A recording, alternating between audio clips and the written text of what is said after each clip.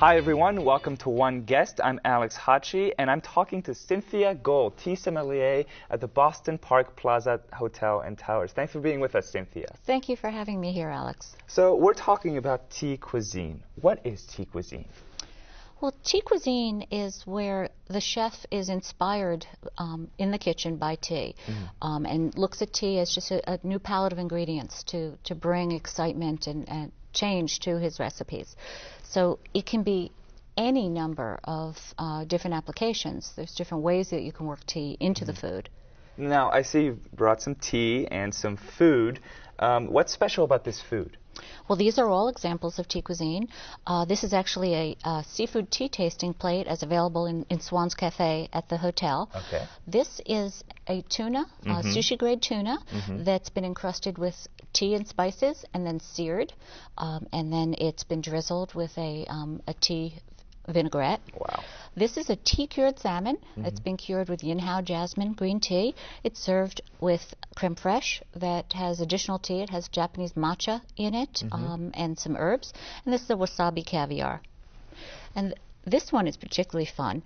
This is a lapsang souchong poached scallop that has been then finished ceviche style. Okay. So we have this incredible earthy, smoky lapsang souchong tea. So you get the contrast of the smoke against the sharpness and the sweetness of the interior. Wonderful. And you've brought some tea, so let's try these teas, because you can pair these teas with this cuisine. That's right? Absolutely. Just like with wine, you want to enhance the dish. You want to pair properly. Okay. So what's this first tea?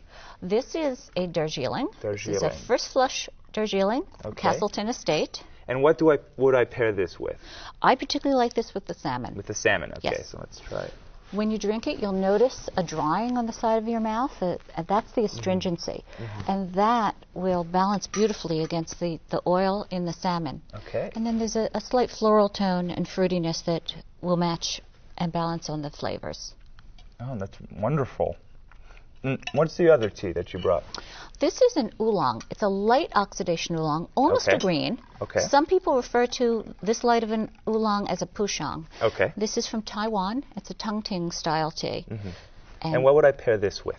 I like this with the scallop. With the scallops. One of the beautiful things about pairing with oolong teas is they have this wonderful extended finish.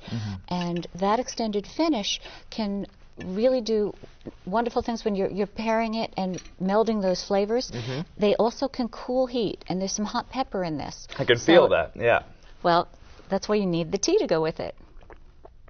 That's wonderful. That was really great.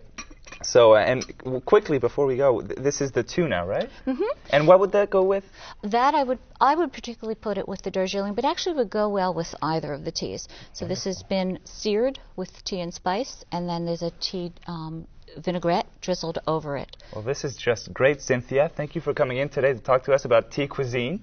My pleasure, Alex. And for One Guest, I'm Alex Hachi. We'll see you next time.